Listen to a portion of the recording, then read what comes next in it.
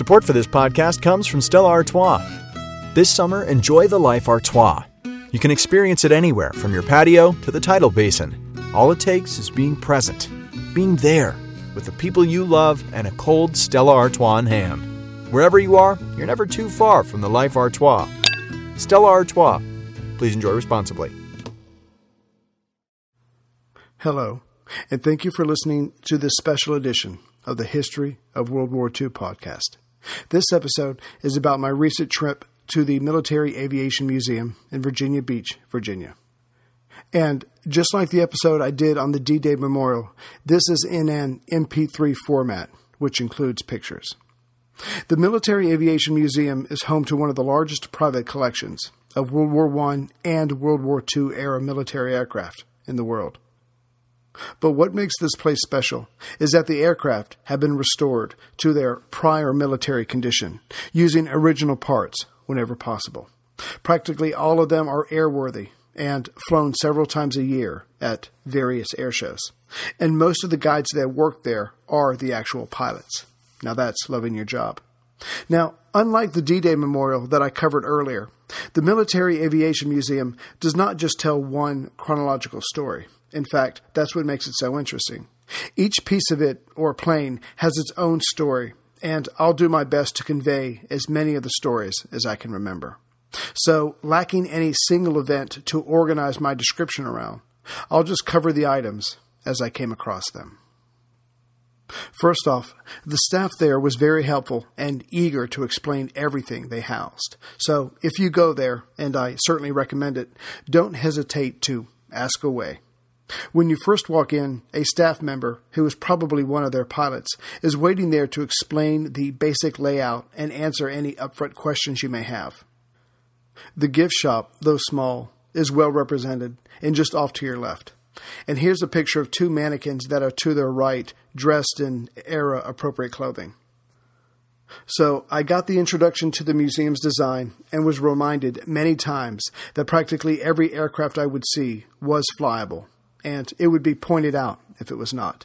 So, God bless my wife, she took our girls for what I assume was a 2-hour walkabout and left me alone to amuse myself. Actually, there's a dinosaur park at the entrance, so if you need that, the kids will keep themselves busy probably for hours. At least mine did. After getting my entrance ticket, the first thing I looked at was a V-1 rocket. And as there weren't many people around, the man at the entrance turned to face me and reminded me that the V-1 was flyable. It was ready to go. All it needed was fuel and, of course, explosives. That made me step back for a moment, but it was amazing to be that close to one. The Fusela V-1 flying bomb's design was approved in 1942 and first launched at London in June of 1943. It was built at the secret facilities at the Peenemünde airfield on the Baltic Sea. The engine was guided by a simple preset gyro compass, and the flight duration was controlled by simply controlling the amount of fuel on board. Simple and direct. More than 10,000 of these doodlebugs, as they were called, were launched against England with a 2,000-pound warhead, doing significant damage wherever they landed. Luckily, only about 25% of them actually hit their targets. Still, I'm sure the damage was amazing. This particular V-1 was found in a tunnel after German unification in 1989. Again, it is fully functional, and it's the only one known to retain its radio homing device. Also in that immediate area, to the left, there were several engines, and I would honestly love to tell you that I know something about these, but I don't. Still, the Rolls-Royce Merlin, pictured here, got the British through their darkest hours when sitting in Spitfires and Hurricanes. And the second one is a Pratt & Whitney used by the U.S. in their Corsairs, Hellcats, and Marauders. And I think they deserve a moment of their own, and here's a few pictures of what was in that area. Now, because of the type of person I am, when I entered the main room, I went to the left after glimpsing the V-1. But if I had gone to the right, there in all its glory is a replica of the Wright brothers aircraft. The Wright model EX VinFizz full-scale model was built for the museum in 2003. And there's an interesting story behind the original one. In October 1910, the newspaper magnate William Randolph Hearst organized a contest, the prize being $50,000, and you can imagine how much that was in 1910, to anyone who could fly across the United States in 30 days. So soon 5 planes were organized and they took off, but only one made it. Yet it didn't make it in the required 30 days. On a side note, Cal Rogers was one of the attempting pilots, and he was being sponsored by a company that had just introduced its new grape-flavored soda, and it's been a popular drink ever since. The EX Vin Fizz had a maximum speed of 55 miles an hour. Straight back from the Wright brothers replica is a red telephone box that you hopefully can still see on a lot of street corners in Britain. And of course, as an American, I find them extremely charming. So posted inside was a sheet from the war period letting the person know how to contact various locations. So hopefully this picture turned out. Then heading to the right far back corner, there were a few other items I couldn't wait to get to. First, we have a picture of a United States Army Jeep, and I was told that different units like to have different symbols on the sides representing them, and I guess someone decided that this awkward-looking panda would be a good representation. Next is a German motorcycle made by BMW, and it rode 3, and it could set a gun on top, and again, there's some symbols on different sides. I think this one saw action in North Africa. Next is a British artillery piece. It's an Ordnance QF 25-pounder. This, again, saw action in North Africa. And the piece beside it is its limber. It held the shells for the gun, and I think 3 shells could fit in each slot here, so that was pretty cool. And they would be connected together with something that would pull them. And so the gun, the limber, and whatever was pulling it would be called a train, and they would go in groups and were organized just like everything else in the military. Next is a Humber, which was a 4-wheel drive armored car, and they would use that either for scouting or to deliver messages, that kind of thing. But it was an all-purpose vehicle, and I think the British used them in the military up until the early 1950s. The next one was officially called a Carden-Lloyd Universal Carrier. Some people called them Scouts. They had a small gun on top with thin armor, and they could go out ahead and scout the area before the main body, gather intelligence, go back and tell the main group. So they were used a lot to dash around because their armor was too thin to really protect themselves from any serious attack. And during all this, we were encouraged not to touch anything because everything, just like the planes, were in working order. And as any mechanic can tell you, you were bound to get oil on your hands. Next was almost my favorite. It was a German staff car, and it was explained to me that this was mostly to run errands, take this map to this general, see what changes wanted to be made, bring it back. But basically, it was a courier from point A to point B. And again, this saw action in North Africa, and you can tell by the paintings on the front and the back of that. So I should have pictures of both of those. And it was just really neat for me to see all these things that had actually been in North Africa, since that's literally where we are on the podcast. So it was very cool. Now, at this point, we're still in the main room from when you first walk in, but know that there are hangars on each side of the building. But before I went into any of those, I decided to go straight upstairs because they had some more items to see. Now, waiting to say hello to you as you're about to start up the stairs is Rupert, the paradummy. Sorry for the bad photo here, but the light was really working against me. For comparison, the British paradummies were just burlap sacks, but the Americans, going all out, those were made up from molded rubber and painted to look as lifelike as possible. The one that you see here was used in the 1962 film, The Longest Day, so that was kind of cool. The upstairs held various military instruments. Here you can see a U.S. Army field phone, a warning siren, field set telegraph, and my favorite, the walkie-talkie. There was also bombardier equipment like the Sperry gyro bomb sight, as well as various cameras, and these were neat to see. I hope the pictures came out well. You can see a gun camera, a reconnaissance camera, and a newsreel camera. But what shook me the most, and you don't know what you're looking at until you read the sign above, there are 4 large poster boards, and all the poster boards have signatures of the men that fought in World War II and Korea. And I just stood there staring at the names and just tried to imagine what these men have seen and done, when they were teens and they're in their 20s and 30s. It just must have been an incredible time hopefully, never to be repeated. After walking away from these signatures, I thought I didn't think I would see anything else that would really move me. But then I came upon something I've always been fascinated by, and it was an Enigma machine. And I know we haven't covered this in the podcast yet. We're getting there soon because it affects what happened on Crete. But when I can find a decent stopping place, I'll stop and back up and do the history of the Enigma machine and how the British broke the code. So the following photographs are simplified directions on how the machine worked, and there's a picture of Guderian there in the field actually using one, which is very rare. And it was explained to me with the three rotors, the three wheels that you see at the top, that there were more possibilities for codes than grains of sand at the beach. So for me, that's what made what they did at Bletchley Park, with the help of the Polish and the French, of course, even more impressive that they were able to break that code. On a side note, you're able to send mock messages. And my 4-year-old was playing with it, and she sent me a note that said, "Daddy, I love you," which I thought was very cute. But the 7-year-old sent me a message that said, "We attack at midnight." So if for whatever reason, if I can't finish this podcast, I'm going to pass the whole thing over to her. I think she's ready. Now, just to the right of the Enigma is the director's office, which must be really nice to be in charge of that place. And on the glass wall that you see here, there are etchings of planes in the clouds. I'm not sure if it's going to turn out on the picture. I hope it does. But that would be amazing to work there, to be in charge of that, and to see that view every day. And here is a picture of a Messerschmitt, sewing machine that is, which made many of the German uniforms before and during the war. And the last thing to see upstairs, besides some very impressive paintings of aircraft from World War I and World War II, which were done by pilots, is a series of uniforms from World War II. This picture here shows the dress uniform of the Army Air Corps. This particular uniform was worn by Captain Dunbar Hughes, who flew in the Pacific. He sank a Japanese ship and then volunteered for the European theater. He was then part of the 8th Air Force 4th Fighter Group and 335th Fighter Squadron.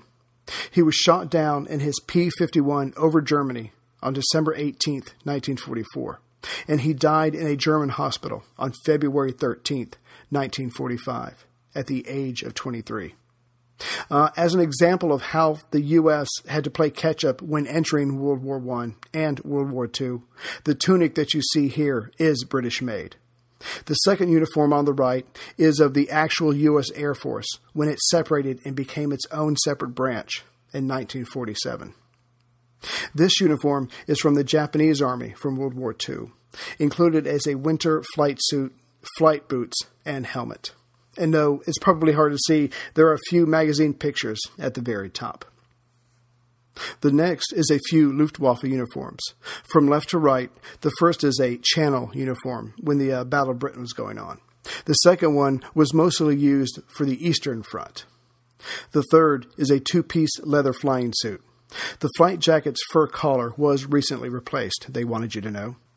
Then there's the accompanying leather flying pants, molded after horse riding pants. And if you look really closely, you can see around the throat microphone and flying goggles. I hope that turned out. This one is a U.S. Navy full-length winter flight suit. It's pretty straightforward, but I imagine it got the job done as much as possible in keeping the pilots warm. This one is a Russian service dress tunic and pants with a pilot's cap. The rank is one of colonel. And looking snazzy as ever, the uniform on the left is a British officer's service dress tunic. The pilot's wings are over the left pocket. There is also an officer's side cap and RAF wing and crown metal badges. To the right is a wartime officer's war service battle dress jacket and trousers. Again, the pilot's wings are over the left breast pocket. And hanging from the left pocket is an Acme Thunderer whistle. The belt is a 1937 pattern web belt with a 1943 holster and cartridge pouch. And you can also see a 1944 RAF life vest. And here is a pilot's uniform of the U.S. Army Air Corps. It's got a jacket and trousers, both made by Werber Sportswear Company. You can also see the flight boots and crusher cap. And at the bottom of the photo, you can see a Mark III aircraft IFF set used by the British and the Americans. And to keep it out of Axis hands, it had a small TNT charge in it that could be used to destroy it if the plane was forced down. And lastly, for the uniforms, here's a pilot's uniform from the U.S. Army Air Force. You can see the popular, even today, leather jacket or A2 jacket that's also known as a bomber's jacket. Now, this one particular, someone from the pilot support group painted some artwork on the back. I hope the picture comes out. And on the left-hand side, you can see an electronically heated flying jacket and the tunic that belonged to U. Troy Bowers. Lieutenant Bowers served with the 394th Fighter Squadron of the 367 Fighter Group in the 9th Army Air Force in Europe. Bowers flew 68 combat missions from May 1944 to May 1945. At first he flew the P-38, but then his group switched to the P-47 Thunderbolt. He had 2 confirmed air victories and numerous ground kills. Okay, let's move on to the planes, which is probably what you wanted in the first place. Now, when you first walk in, like I said earlier, there are hangars to either side of the main room. If you go to your right, it's the Army hangar, and if you go to the left, it's the Navy hangar. And separate from this main room, there are at least 2 more hangars, a World War I hangar, a World War II hangar, and then there's a hangar that housed Jewish slave labor. We'll get to that in just a moment. That building was brought over from Germany after the war. Unfortunately, I did not get to spend too much time in the Army hangar because we were about to go on the tour of these separate hangars. But that's okay, because I got to see a Spitfire. I didn't notice it at first because the hangar is stuffed, and so you're pretty much standing in front of it right before you know what's going on. But then it dawned on me, and I just stood there for a couple of moments, realizing what it was. I had done so much reading and watched so many videos and DVDs and YouTubes. It truly felt like I was just coming back to an old, long-lost friend. I know that sounds totally corny, and I'm sorry, but it's true. I just stood there and just gawked at it for a couple of minutes. I'm sure I looked very strange to everyone else. And I could just picture it sitting on a grassy field, waiting for the alarm to go off for someone to jump in and just take off into the sky. It was just a truly wonderful moment. Now, there was a guide in the hangar, but he was off with another group. I just kind of walked in by myself. But I did hear him encourage everyone strongly not to touch anything, because in his words, if it could fly, it will leak, and you'll end up with oil all over yourself. And sure enough, there were mats underneath most of the planes, catching drops of black oil. But I couldn't help myself. This was a Spitfire. So when the man wasn't looking, and he was very nice in answering all the questions, I ran my hands all over practically every inch of her that I could reach. There's no words. I just had to touch it. It was amazing. Except to say that I'm somehow going to break it to the wife that I either want my pilot license or I want someone to fly me one of these things. It has to happen. Okay, enough gushing.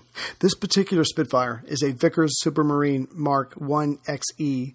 It has a Rolls-Royce Merlin engine, of course, and it's capable of 1,760 horsepower. So its max speed is 312 miles per hour, and it has a maximum ceiling of 43,000 feet. It has 2 50 caliber machine guns and 2 20 millimeter cannons. And just to let you know how good the Spitfire was, it was used by more than 36 countries for several decades after the war. And this particular Spitfire served in North Africa, Italy, Corsica, Greece, and Yugoslavia.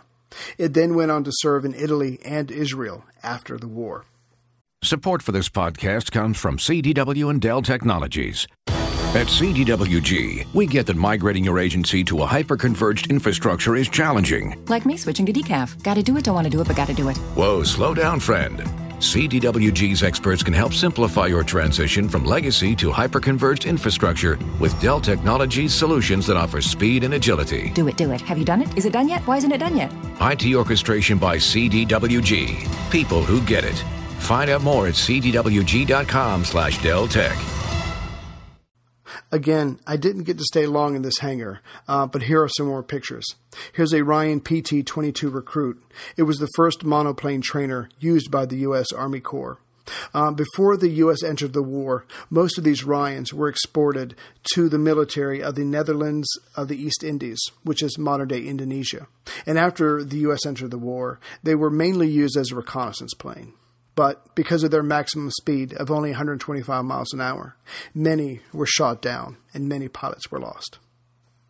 There was also a B. Mitchell bomber. I took as many pictures as I could, but it was hard to back up because there were so many planes surrounding you. But if anybody listening is of suggestible age, you might want to have them turn away for a moment as I show you a picture that was painted on the other side of the cockpit. War is all hell, but men are men. And that's all I'll say on that one. As we get the last call for the tour, it was only then that I noticed the Hawker Hurricane. I felt horrible, even guilty, as I almost missed this thing. But just a few quick facts. The Hawker Hurricane was at first meant to be an updated monoplane, a mono version of the Hawker Fury. It first flew in 1935, and as we covered in the podcast months ago, there were a lot more of them built than there were Spitfires.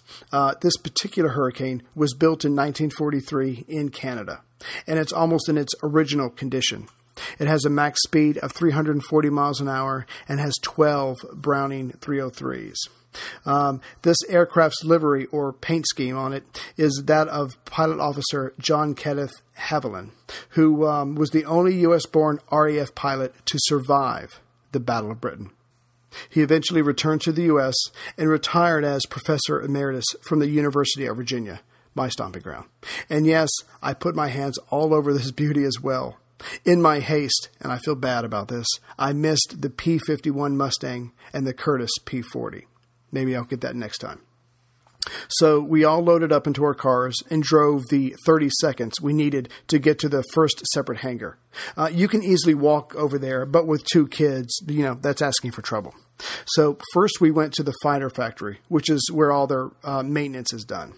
Now here, but I didn't know it at the time, I would get a second chance with a Hurricane, so that was exciting. Because the actual work is done there, not only were we not allowed to touch anything, but we had to stay behind the yellow lines. So we pretty much spent that tour on the very edges of the building. But it was still worth it.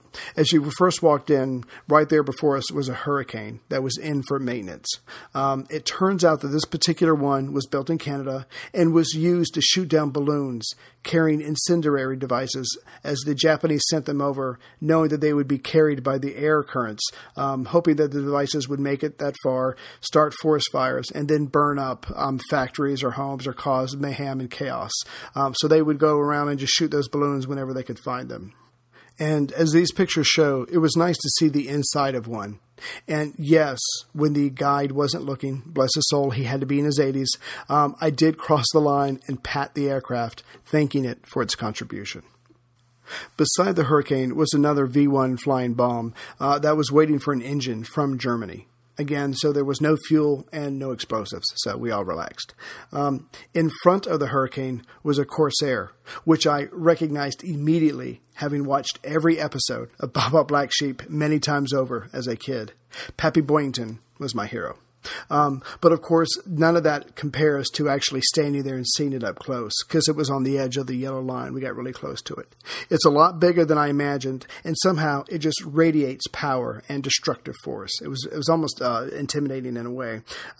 This Corsair had its wings folded up, but when they're down, the gull wing look really makes it easy to recognize. The pilots called it a hose nose, but the Japanese dubbed it Whistling Death. When it first came out, it was meant to be used as a carrier-based fighter, but that didn't work out. But everything did work out as a ground-based fighter. This particular one was made in May of 1945 and spent much of its time in storage. It was made by Goodyear and has a Pratt & Whitney engine. It has a maximum speed of 425 miles per hour and a ceiling of 35,600 feet. Its armaments consist of 6 .50 caliber machine guns, 8 HVR rockets, and 2 1,000-pound bombs. Whistling death, indeed. So then we left that hangar and then went to the Cottbus hangar. Now, this authentic German Luftwaffe hangar was relocated from the Cottbus Army Airfield in Cottbus, Germany, a small town southeast of Berlin. In 1933, the Cottbus Airfield was built along with a pilot flight school. Now, this particular hangar, Hangar 6, was built in 1934 by a German company that was founded by a World War I flying ace, Saxenberg, with his Navy friend. They formed the company to help former military personnel make the transition to civilian life. That's fine. However, Saxenberg lost control of the company in 1934 when he spoke out against the Nazi uprising in Germany, and it was discovered that he was of partial Jewish descent. The hangar was originally used to house aircraft for the flight school, but from 1941 to 44, it was used by the Focke-Wulf Company for storage and a base for test flights, while manufacturing the FW-200 Condor and FW-190 fighter plane. Now, I should preface this next part by saying I haven't been to the Holocaust Museum yet. In some ways, I'm still trying to work up being able to handle all that. But unexpectedly, we got a taste of it in this hangar that housed Jewish slave labor. On May 29th, 1944, the hangar was severely damaged during an 8th Air Force attack. Makeshift repairs were made quickly, and it's believed that when those repairs were being made, that an individual who was trapped in the hangar scratched on one of the beams that was supporting the top left of the building, and it's written in Polish, and it says, "Anusia Waclaw worked here, 10/14/1944." And here's a couple of pictures of that. So it was just I don't know, it was bold, it was brave, it was foolish all at the same time, but just knowing that someone who had gone through all that, it was forced to work, was forced to live in that thing and work and never leave, and it could be bombed at any time by the Allies, just decided to have a moment of hubris or whatever and scratch that out, and it wasn't discovered for a long time afterwards. Moving on, the guide explained to us that before the war, Germany, of course, was under a lot of restrictions as far as the types and numbers of aircraft that they can have. And, of course, they got around all this and the ability to test their aircraft by creating flying sports clubs and the like. So this particular hangar is full of German aircraft, and they're really all amazing. I think I've got pictures of everything, so hopefully you'll see it in the next couple minutes. But if there was one aircraft that dominated the room, it was probably the Junkers 52, mainly of its size. So here's a couple pictures of that. It was first flown in 1930, and its nickname was Iron Ann. Like most German aircraft, it was very reliable and durable. That is until the enemy aircraft from the British and later on in the Americans, their design got better and they got faster and they were easily able to keep up with this workhorse. This plane did do a lot for Germany. It served as a troop transport, transporting cargo. It was a bomber. It was a paratroop plane. It was able to do a lot of things, but unfortunately it had a maximum speed of 165 miles an hour. And so the British, during the Battle of Britain, were easily going to be able to keep up with it. And after the Battle of Britain, easily able to keep up with it and bring it down. After the war, Spain kept building them, mainly due to it being such a solid aircraft. And for years afterward, many less developed countries used them as their main aircraft. This one here is the only flyable one in North America, and I think there's only about 7 total around the world that are still flyable, as far as that's known. Now, next, and I have to confess, being in a weird way obsessed with this gun since I first read The Arms of Krupp, Germany's largest and best steel maker and arms manufacturer. This gun is was first came out in 1928. It's the German 88mm Flak 36. They were built and designed and used to be anti-aircraft guns, but then someone decided, like during the Spanish Civil War and later on, Rommel gets a lot of credit for this, to use it as an anti-tank weapon. And much to the horror of the British Commonwealth forces in North Africa, which we're about to read, he was able to mass them together and just really do some serious damage to British armor. It has a range of 9.2 miles, and when a shell initially leaves its barrel, it's moving 2,624 feet per second. That's amazing. It could pierce the thickest armor from a tank, even though it's 2 miles away. Our guide then told us that one of his friends who participated in D-Day was coming ashore, and he heard the distinctive sound of a German 88. And he knew he was in for a bad day. Fortunately, he survived. The 88 that you see here was on its way to North Africa when a British patrol chased it into Spanish waters. So the British did not get it, but neither did Rommel. The Spanish kept all the guns they could get their hands on from the Germans, especially as the momentum of the war swung towards the Allies. Here also is a picture of its controls for firing and a searchlight. And as you can see, on one of the barrels, it had 3 markings on it to let you know it at least shot down 3 planes. Then you come upon the Fusela FI-156. It was also called a Storch. It was mainly used as a liaison aircraft. It didn't need a lot of space to take off or land, and that made it very popular. It only had an engine that was capable of 240 horsepower, and so its top speed was only 109 miles an hour. But the guy told us it was this type of plane that Hitler used to have a special, I think it was a commando squad, go into Italy and rescue Mussolini after he'd been arrested. So it brought him back to Germany. And of course, we all know it was for nothing, but this is the kind of plane that was used to get him out of Italy very quickly. Next is the Focke-Wulf FW-44J. It had several nicknames, but one of them was the Goldfinch. Now, this is a very solid flying plane. It was very popular before the war. It was very reliable, very dependable, and probably for that reason alone, every pilot in Germany who trained in the 1930s probably flew a version of this plane. And the one that you see here is the last version of the 44J. Now, the next plane that you're about to see is the Bu-133C Jungmeister, which had to be the pride of Germany during the 1936 Olympics in Berlin, because it won a gold medal for aerobatics. And you're probably not surprised to hear that in 1936, this was the only time that aerobatics was an event. So the Germans have been practicing their civilian airmanship for years, and they wanted to show it off, and they got a chance. And because the plane's superb handling, future Luftwaffe pilots would use this as a combat training aircraft. And its maximum speed was 150 miles an hour. And then we left and we went to the last separate hangar, which is convenient because by now my little girls were wishing they could jump in one of these planes and fly back to the beach. They were getting pretty tired.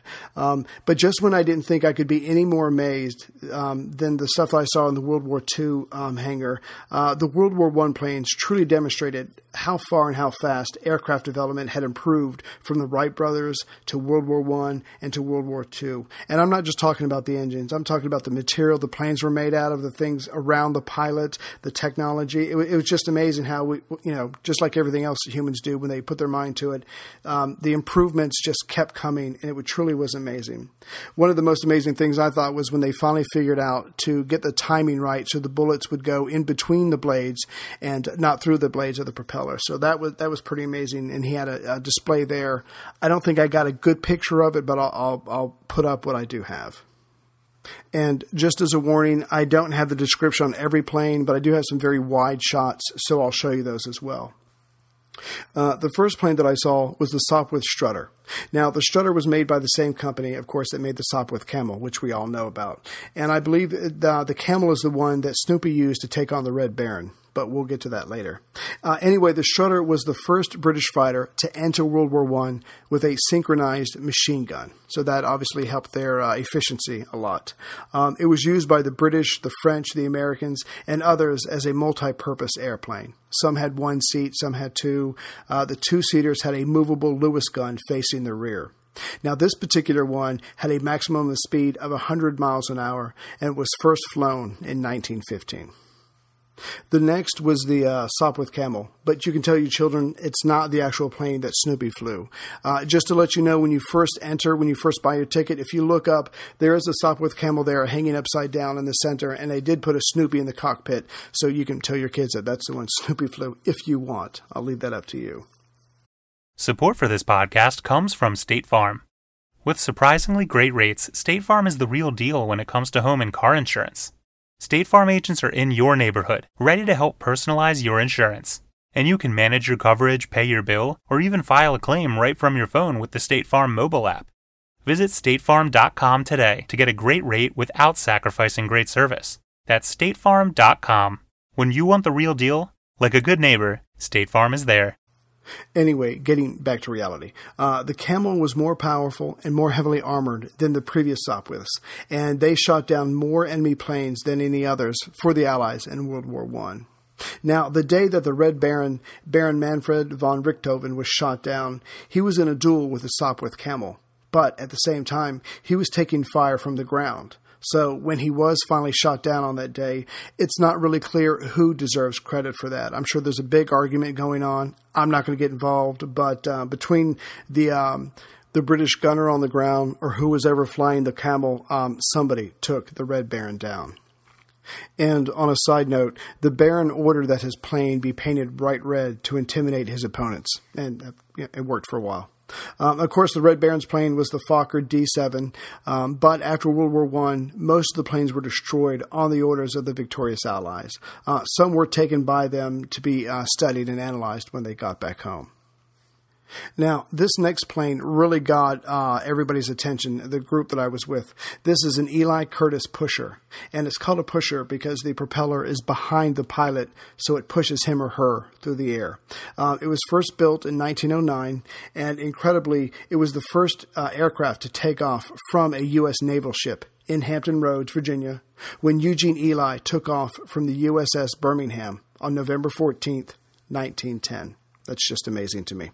The plane here is a slightly updated model because it came out in 1911. But of course, this is just a replica of that second version. And as you can imagine, this plane is the only flying replica in existence. But here's the amazing part. So the man, and I don't remember his name, was asked by the Military Aviation Museum to build this. He lives in Ohio, so he built it, and then he flew it here and landed in their own runway, which is incredible. Because you're looking at it, there's barely anything to it. In fact, some of the gauges that you see here were not on the 1911 airplane. They had to be added on by the man in Ohio to accommodate FAA laws. So those men in 1911 were very brave or crazy or both. I don't know. So it truly was an amazing time of pioneering. So here's just some water shots of what's in this hangar here. But then I was able to talk my girls, or basically bribe them, in going back to the main building so I could go to the Navy hangar, which I totally missed the first time around. So I did get to see a PBY Catalina. And during the war, practically every branch of the U.S. Armed Forces used these, mostly as anti-sub, convoy escorts, cargo transports, and search and rescue planes. And it lasted in its military duty until the 1980s, which tells you how much of a solid plane it is. But even today, it's still used in aerial firefighting. So here's a picture of me and my girls before they totally broke down. Now here's some of the other planes in the Navy hangar, and I did not get to ask any questions. The guys were all taken up with someone else. They were starting to get busy. Still, this hangar, just like the other ones, was absolutely amazing. So that's the Military Aviation Museum in Virginia Beach, Virginia. It's definitely worth a visit, and the people there were incredibly friendly and knowledgeable. I will put all these pictures up on Facebook for those of you who follow me on Facebook.